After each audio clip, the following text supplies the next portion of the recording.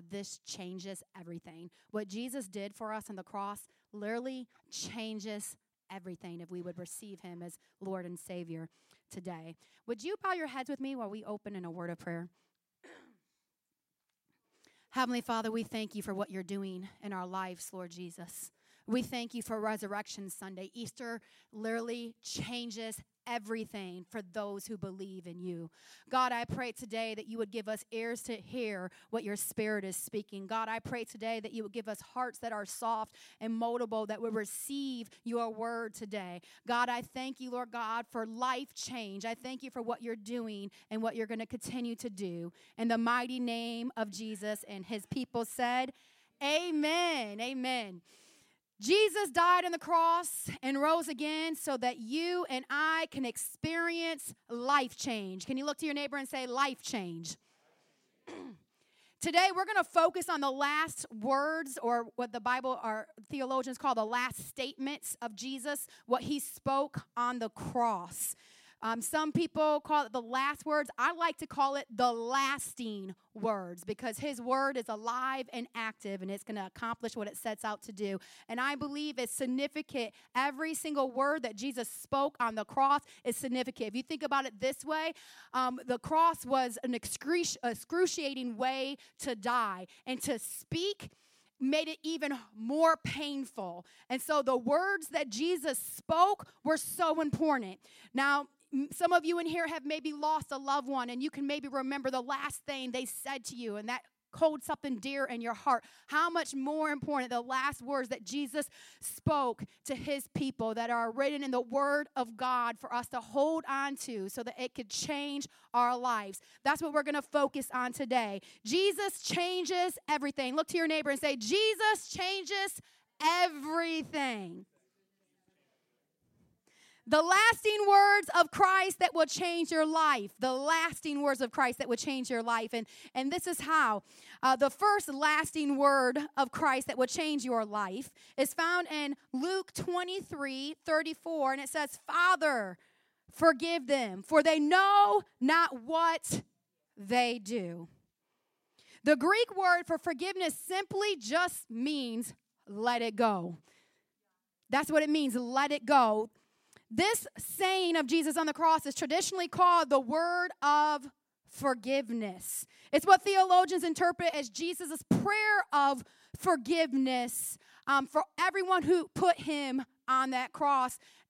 Many people believe it was when he was hanging there and he looked down and saw the Roman soldiers dividing his clothes and mocking him, that his prayer of forgiveness to his Father was about the Roman soldiers, but also about the religious leaders who turned him over to Pilate, and also Pilate who handed him over to be whipped and beaten and then hung on a cross.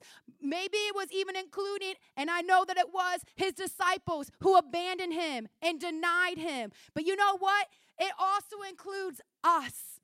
And the times that we deny him, the times that we abandon him, the times that we give in to sin, he says, Father, forgive them. What can this mean for us today? How can we apply this to our life? Well, this is how. Jesus changes how I forgive. If you're filling in the blanks today on your talk it over sheet, that's the first fill in. Jesus changes how I forgive. He set the example of how to forgive. Sometimes people do us so wrong that it is hard to forgive. Come on in here, somebody. Sometimes it's hard to forgive people. Sometimes we need to actually do what Jesus did and pray to the Father to help us forgive somebody. Sometimes we can't forgive on our own. Some of us have maybe extra big giant hearts in here and we just forgive very easily. But I think the majority of us, we're human beings. And when someone hurts our feelings or does us wrong, or maybe there was an offense that was so great against us, sometimes it's hard to forgive. And we have to pray, Father, help us forgive. The disciples had a hard time forgiving, and Peter, he thought he had a real big heart, and so one time he came up to Jesus and he said, how many times should I forgive during a day if somebody does me wrong, basically? That's the Joy interpretation. And Jesus, and he wanted to just show Jesus just how big his heart was. He said, you know what? How about I forgive them even 7 times? 7's a good godly number, right? 7 times I can forgive. And Jesus said, no, Peter, how about 70 times 7? Now, listen, friends, that's not a math equation that you can count up and say, okay, that's all I have to forgive. No, Jesus' point of saying 70 times 7 is you need to forgive even beyond what you think is generous. Without reserve, you need to forgive. The New Testament scripture says in Ephesians 4:32, be kind and compassionate to one another, forgiving each other, just as in Christ God forgave you. What does this mean, friends? It means that even the person who hurt our feelings and did us wrong the most is not beyond forgiveness. It means that no one is beyond the reach of prayer, and no one is beyond the reach of forgiveness from God. It means don't give up on people. Don't give up on yourself. Maybe you are in here today and you feel like, I've messed up too many times. I've sinned too great for God to forgive me. Don't give up on yourself, because Jesus didn't give up on you. And when he was on that cross, he said, Father, forgive them. And that included us, friends. So my Easter challenge to you today is that when Jesus died on the cross, and that he gave us the example to follow by forgiving one another, just as Christ forgave us. Forgiveness has the power to change your life. Amen. Has the power to change your life. The second lasting word of Christ that will change your life, and dare I say, change your life forever, is found in Luke 23:43. Truly I say to you, today you will be with me in paradise. This saying is traditionally called the word of salvation. Now, Jesus, when he was on the cross, he was in between 2 thieves. One of the thieves mocked him and jeered him and snared at him and said, oh, you're the Son of God. If you're the Son of God, get down from the cross and save yourself.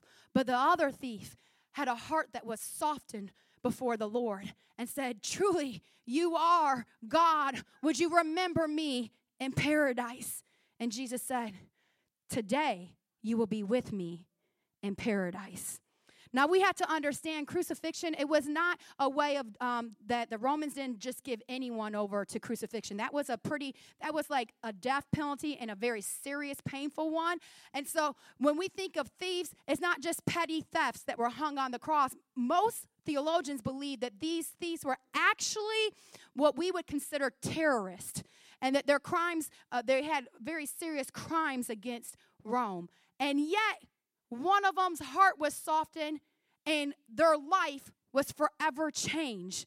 What does this mean for us today? Well, friends, it means this. Jesus changes my fate. He changes our fate. No matter how far down the road of sin you have traveled, it is not too late for Jesus to change your fate. No, and you know what? That includes those of us that know somebody that we feel that their heart has been so hardened to the gospel. Maybe someone in here today has a wayward child, or someone who grew up in the church and has just totally turned their back on God. This is encouragement to you today, that no matter how far down the road of sin they have traveled, it is not too late for God to change their fate. Don't give up hope in the word, the seeds that you've planted into them. God can turn it around. And talk about getting saved in the nick of time, right? I mean, the man was dying on his deathbed, lived probably a horrible life to be put up on the cross, to be crucified, and yet he, by faith, believed in Jesus, the Son of God, and asked Jesus to remember him. And Jesus said, today your fate is changed. Friends, God can change our fate. Amen. And he can change the fate of the worst sinner that you know. Don't give up hope. Don't give up your faith in God. Maybe you know someone who has just fallen into addiction. It seems like they just cannot get out of it. It seems like even though they may know the truth of Jesus Christ, they've been stuck in sin and stuck in addiction. And you're wondering, how can they ever change? Because our God is a God that changes fate. That's how. And it's a miraculous thing. Maybe you yourself find yourself in a place where you keep going back to what I like to call comfort sin.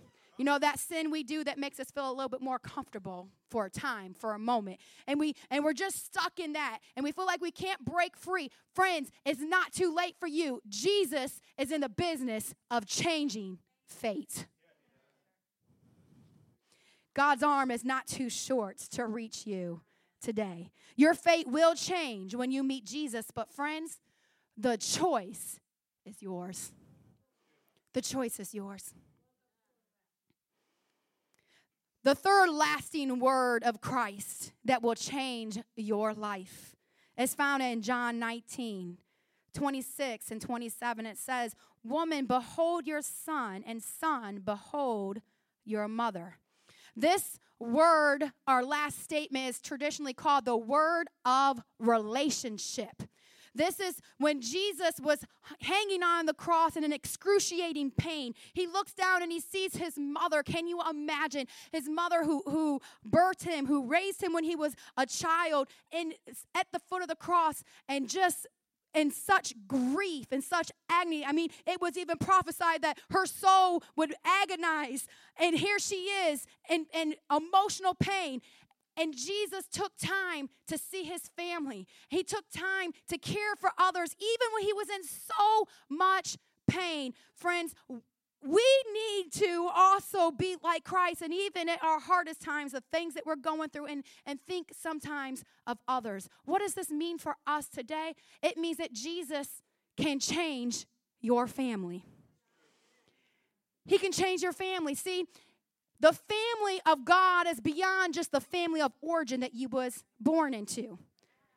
Jesus said to Mary, "This is your son," and he was speaking of the beloved disciple, John. And he told John, "Even though this woman didn't birth you, this is now your mother."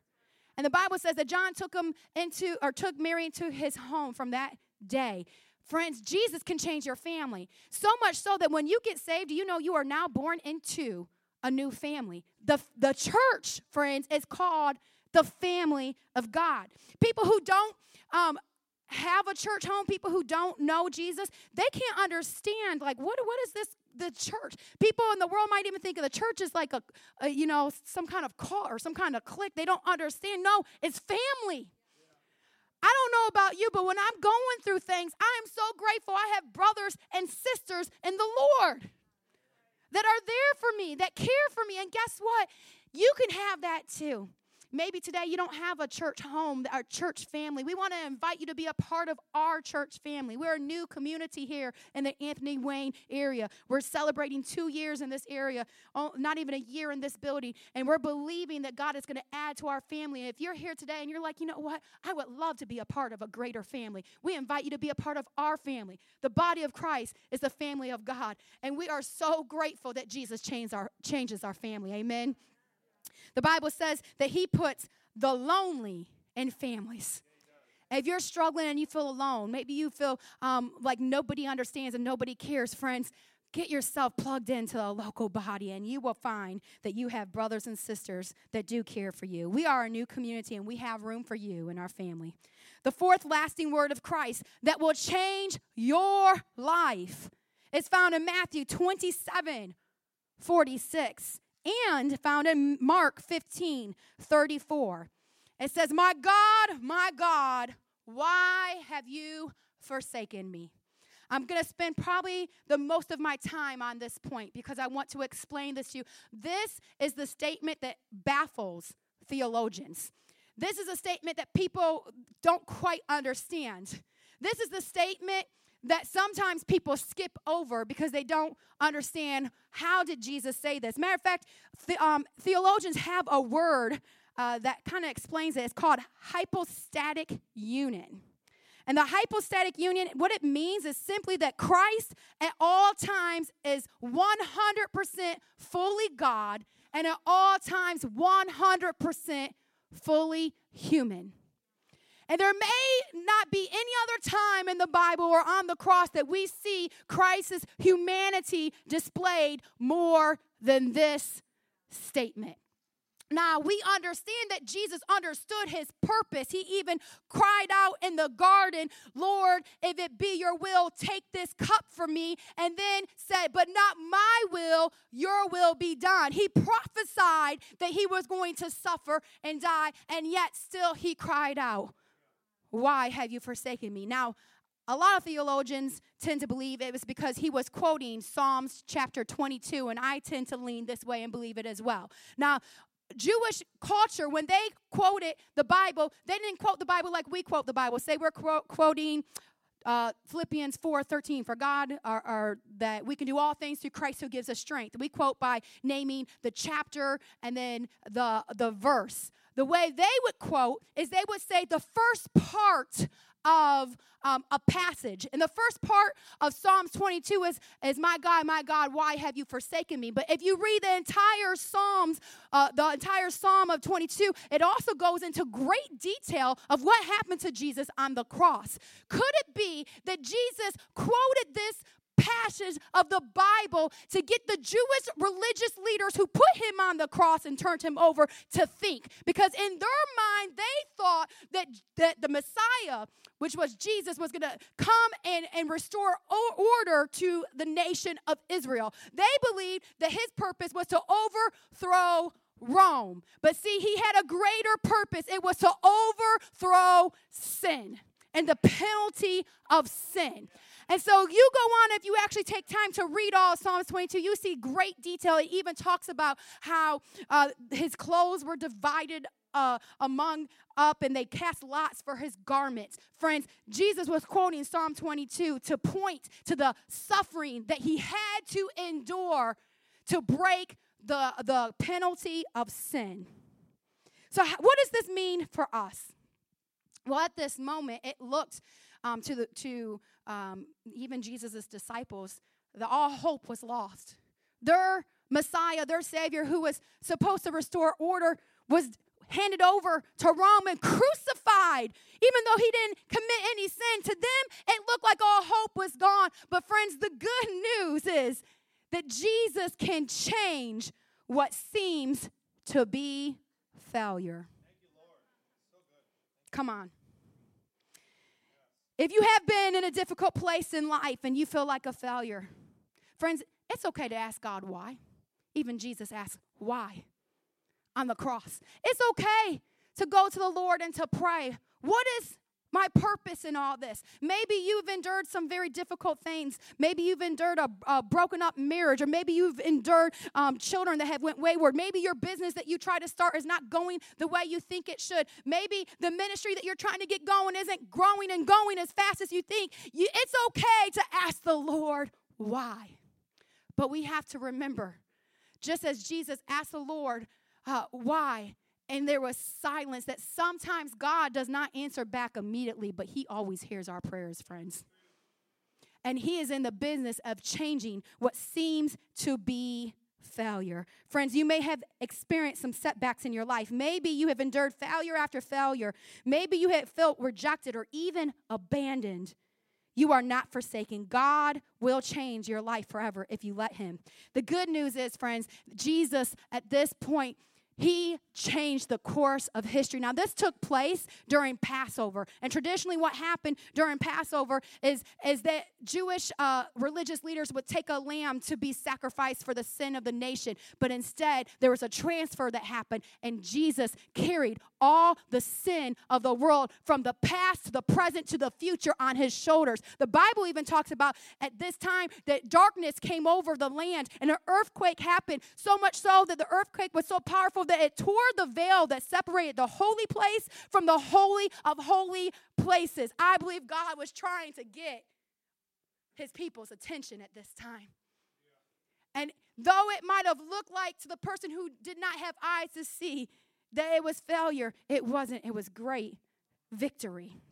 And now Jesus lives again, and he's at the right hand of the Father. This is what the book of Hebrews says in 7:25. Therefore, he is able to save completely those who come to him, come to God through him because he always lives to intercede for you. So if you're experiencing some setbacks, some failures in your life, guess what? You have a risen Lord who is at the right hand of the Father who is interceding for you.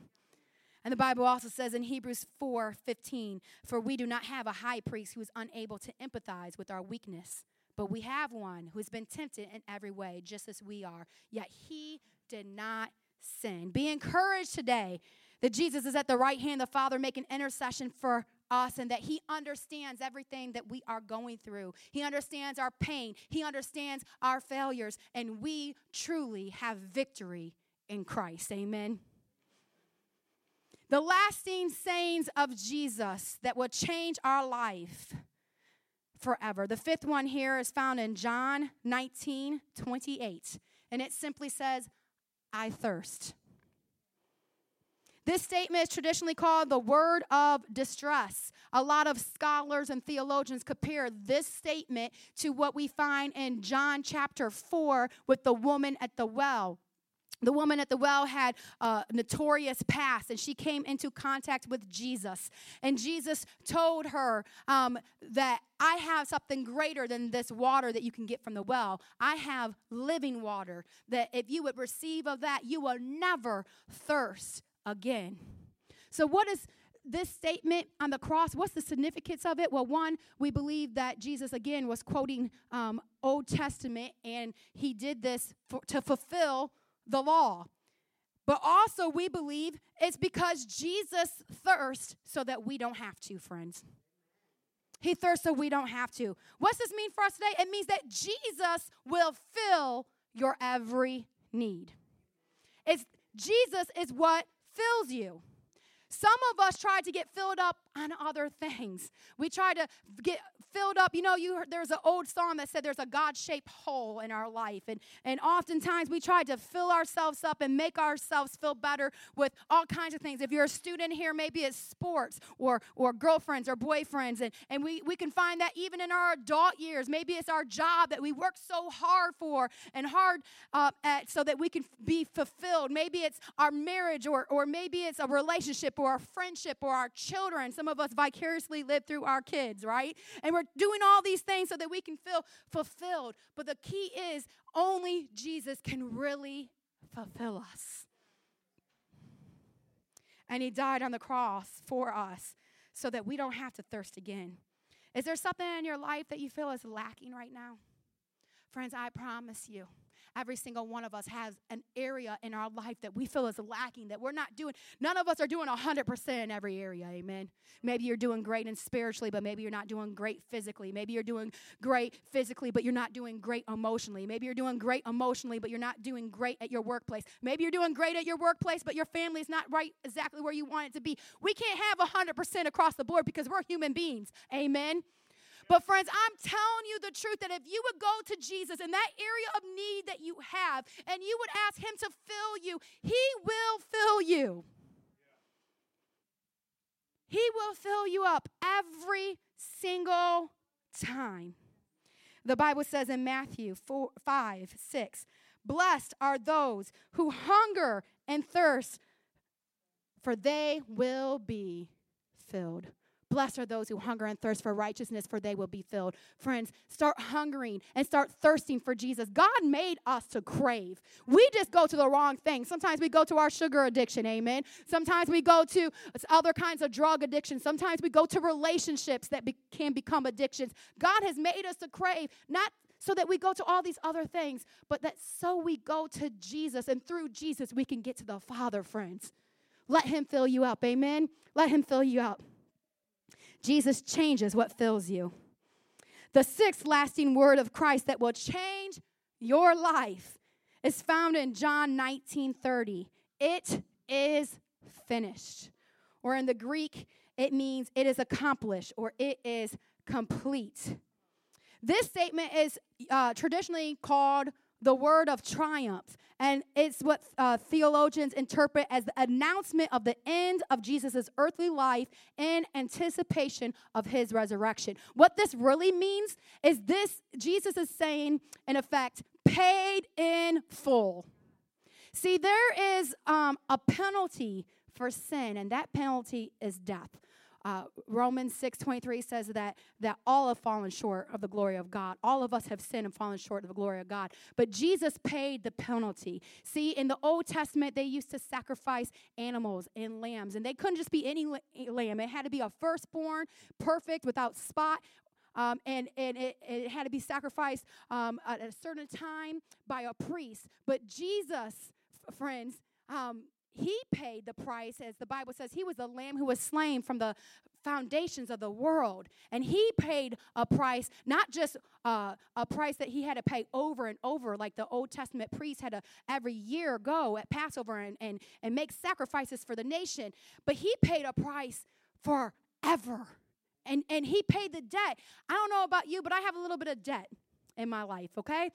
I wish I could stand up here and say I don't have any debt, but I have a little bit of a debt because I have a big hoopty, okay? And we're praying for that hoopty, that it lasts at least 5 more years. But usually my debt has to do with my car. Now, if somebody came to the Midas or wherever we go, the Tire Man in Perrysburg that we usually go, and they paid off that debt, I would be extremely excited. Friends, there is a debt that all of us owe with sin, and that is death, but we cannot pay that by ourselves. Some of us try to. Some of us through religion think that if we can only be good enough, then maybe we can pay that debt. If we only do enough good deeds or maybe start a business, help the poor. We try to do all these things that think, well, maybe that'll make us a little bit better, a little bit closer to God. But yet, friends, we may be further along than somebody else, but we're not far enough. I heard a preacher say, it would be like somebody saying, a group of people saying, you know what, I'm going to swim from California to Hawaii. We're going to just not with any floaties or any raft. I'm just going to freestyle swim. And there's a group of people who do that. And you're swimming, and one by one, people are sinking, and they're going down, and they're drowning. Now, the person who's the furthest along can say, man, they can look back and say, I'm making it farther than this guy. But guess what? They're not going to make it all the way to Hawaii. Eventually, they're going to fall off. Some of us through religion think that I'm going to do enough good deeds, and I'm going to serve enough, and I'm going to be good enough, I'm going to pray enough, I'm going to read my word enough, that maybe I can make it. But friends, on our own, we are not perfect enough to make it from earth to heaven. We need Jesus to pay the price. Paid in full. He is the only one that was without sin. He's the only one that can help us get back to the Father, back to relationship to the Father. And that is what he did. He stayed on mission. Yeah. The Bible says he literally left heaven in its splendor and its glory, and he wrapped himself in man. That's what the incarnation of Christ is on Christmas that we celebrate. He became man so that he could pay the price for us. Paid in full. It is finished. Friends, what does this mean for us today? I'm going to tell you what it means. It means Jesus changes how we finish. Yeah. I don't care what your past was. My favorite lady preacher, her name is Lisa Bevere, and she says, the attacks on your life have more to do with who you're going to be in the future than who you've been in the past. Some of us get so stuck in our past, I can't be used from God because I came from brokenness. I was a drug addict, or it's just who my mom was, who my dad was, who my grandmama was, who my grandpapa was. This is just who I am. It's through the generations. Everybody in my family line is an alcoholic, so far, I have to be one too. No, friends, it's not about your past. Is about how you finish. So good. Jesus stayed on mission. He stayed on assignment because he paid the price, paid in full for us. He finished what he came to do. And guess what? Through Christ, we can finish what our assignment, what our purpose is as well. Paul is a great example of someone who understood his mission and understood his purpose. At the end of Paul's life, he said that I have fought the good fight, and I have run the race, and I have finished the race. Friends, we have to stay on mission. We have to stay focused because we have a lot of things in the world that are set against us to distract us, to keep us from focusing on the main thing, that what Jesus has done for us. But friends, through Christ, you can finish strong too. Philippians 1:6 says, being confident of this, that he who began a good work in you will carry it out to completion until the day of Christ Jesus. Jesus finished strong, and through him, guess what? You can finish strong too. Come on, amen, somebody? That's good news. That's good news. The last and seventh lasting word of Christ that will change your life is found in Luke 23:46. Father, into your hands I commit my spirit. And then Jesus gave up the ghost, as the old-time religious people would say. From Psalms 31:5, this saying is found, which is an announcement and not a request. It's an announcement, not a request. It's traditionally called the word of reunion, and is theologically interpreted as the proclamation of Jesus joining God the Father in heaven. Hamilton writes this: when darkness seems to prevail in life, it takes faith even to talk to God, even if it is to complain to him. The last words of Jesus from the cross show his absolute trust in God. Father, into your hands I commit my spirit. This has been termed a motto of prayer for everyone when afraid, sick, or facing one's own death. It says, in effect, I commit myself to you, O God, in my living and in my dying, in my good times and in my bad, whatever I am and have, I place into your hands, O God, for your safekeeping. The Father was the last thing on Jesus' mind when he was on that cross. And not just the Father, but you and me. Because the purpose of him paying the price for sin in our life is so that we could have relationship again with Heavenly Father. You know, he created us in his very image, God the Father did. And he made Adam and Eve in the garden to walk with him in the cool of day. But then sin came in, and it deceived and it tricked, and it put a wedge. It put a wedge between man and God that only the cross of Christ could bridge, friends.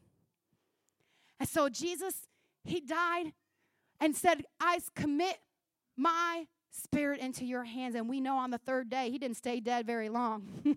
On the third day, he rose again with power, resurrection power, that actually Romans 8:15 says this: the spirit you received does not make you slaves to fear. Rather, the spirit you received brought you about your adoption of sonship. And by him we cry, Abba, Father. That the same power that rose Jesus from the grave now lives in you, that you can call Father God, Abba, Daddy God. You know what this means for us? You know what this changes? It changes who your father is. Come on, somebody. Yeah. It changes who your father is. You could have had the worst or the best earthly father in the world, but your heavenly Father is greater. And it changes who your father is. You are not an orphan any longer. You are not cut off any longer. You are a son or a daughter of Christ if you accept what Jesus did for you. Oh, how the Father loves us. I want to quote a scripture that most of us in this room know.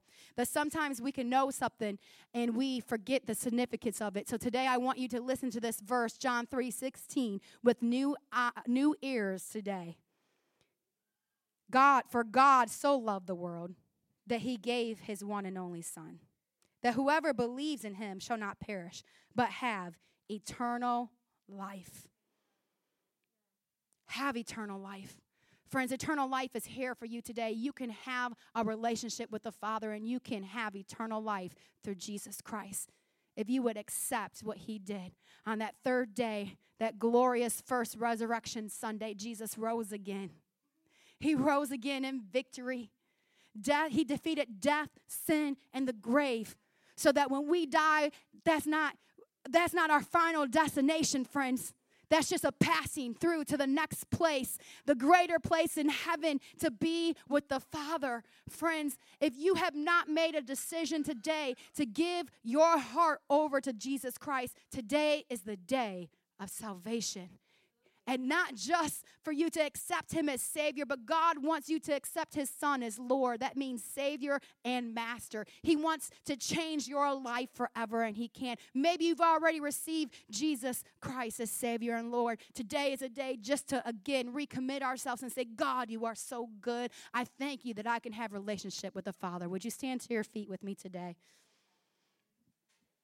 He's so worthy. So worthy. Jesus, thank you, Lord. Thank you, Lord. Thank you, Lord. Thank you, Jesus. Would you just close your eyes and just focus on the Lord for just a moment, please? We just thank you, Lord God.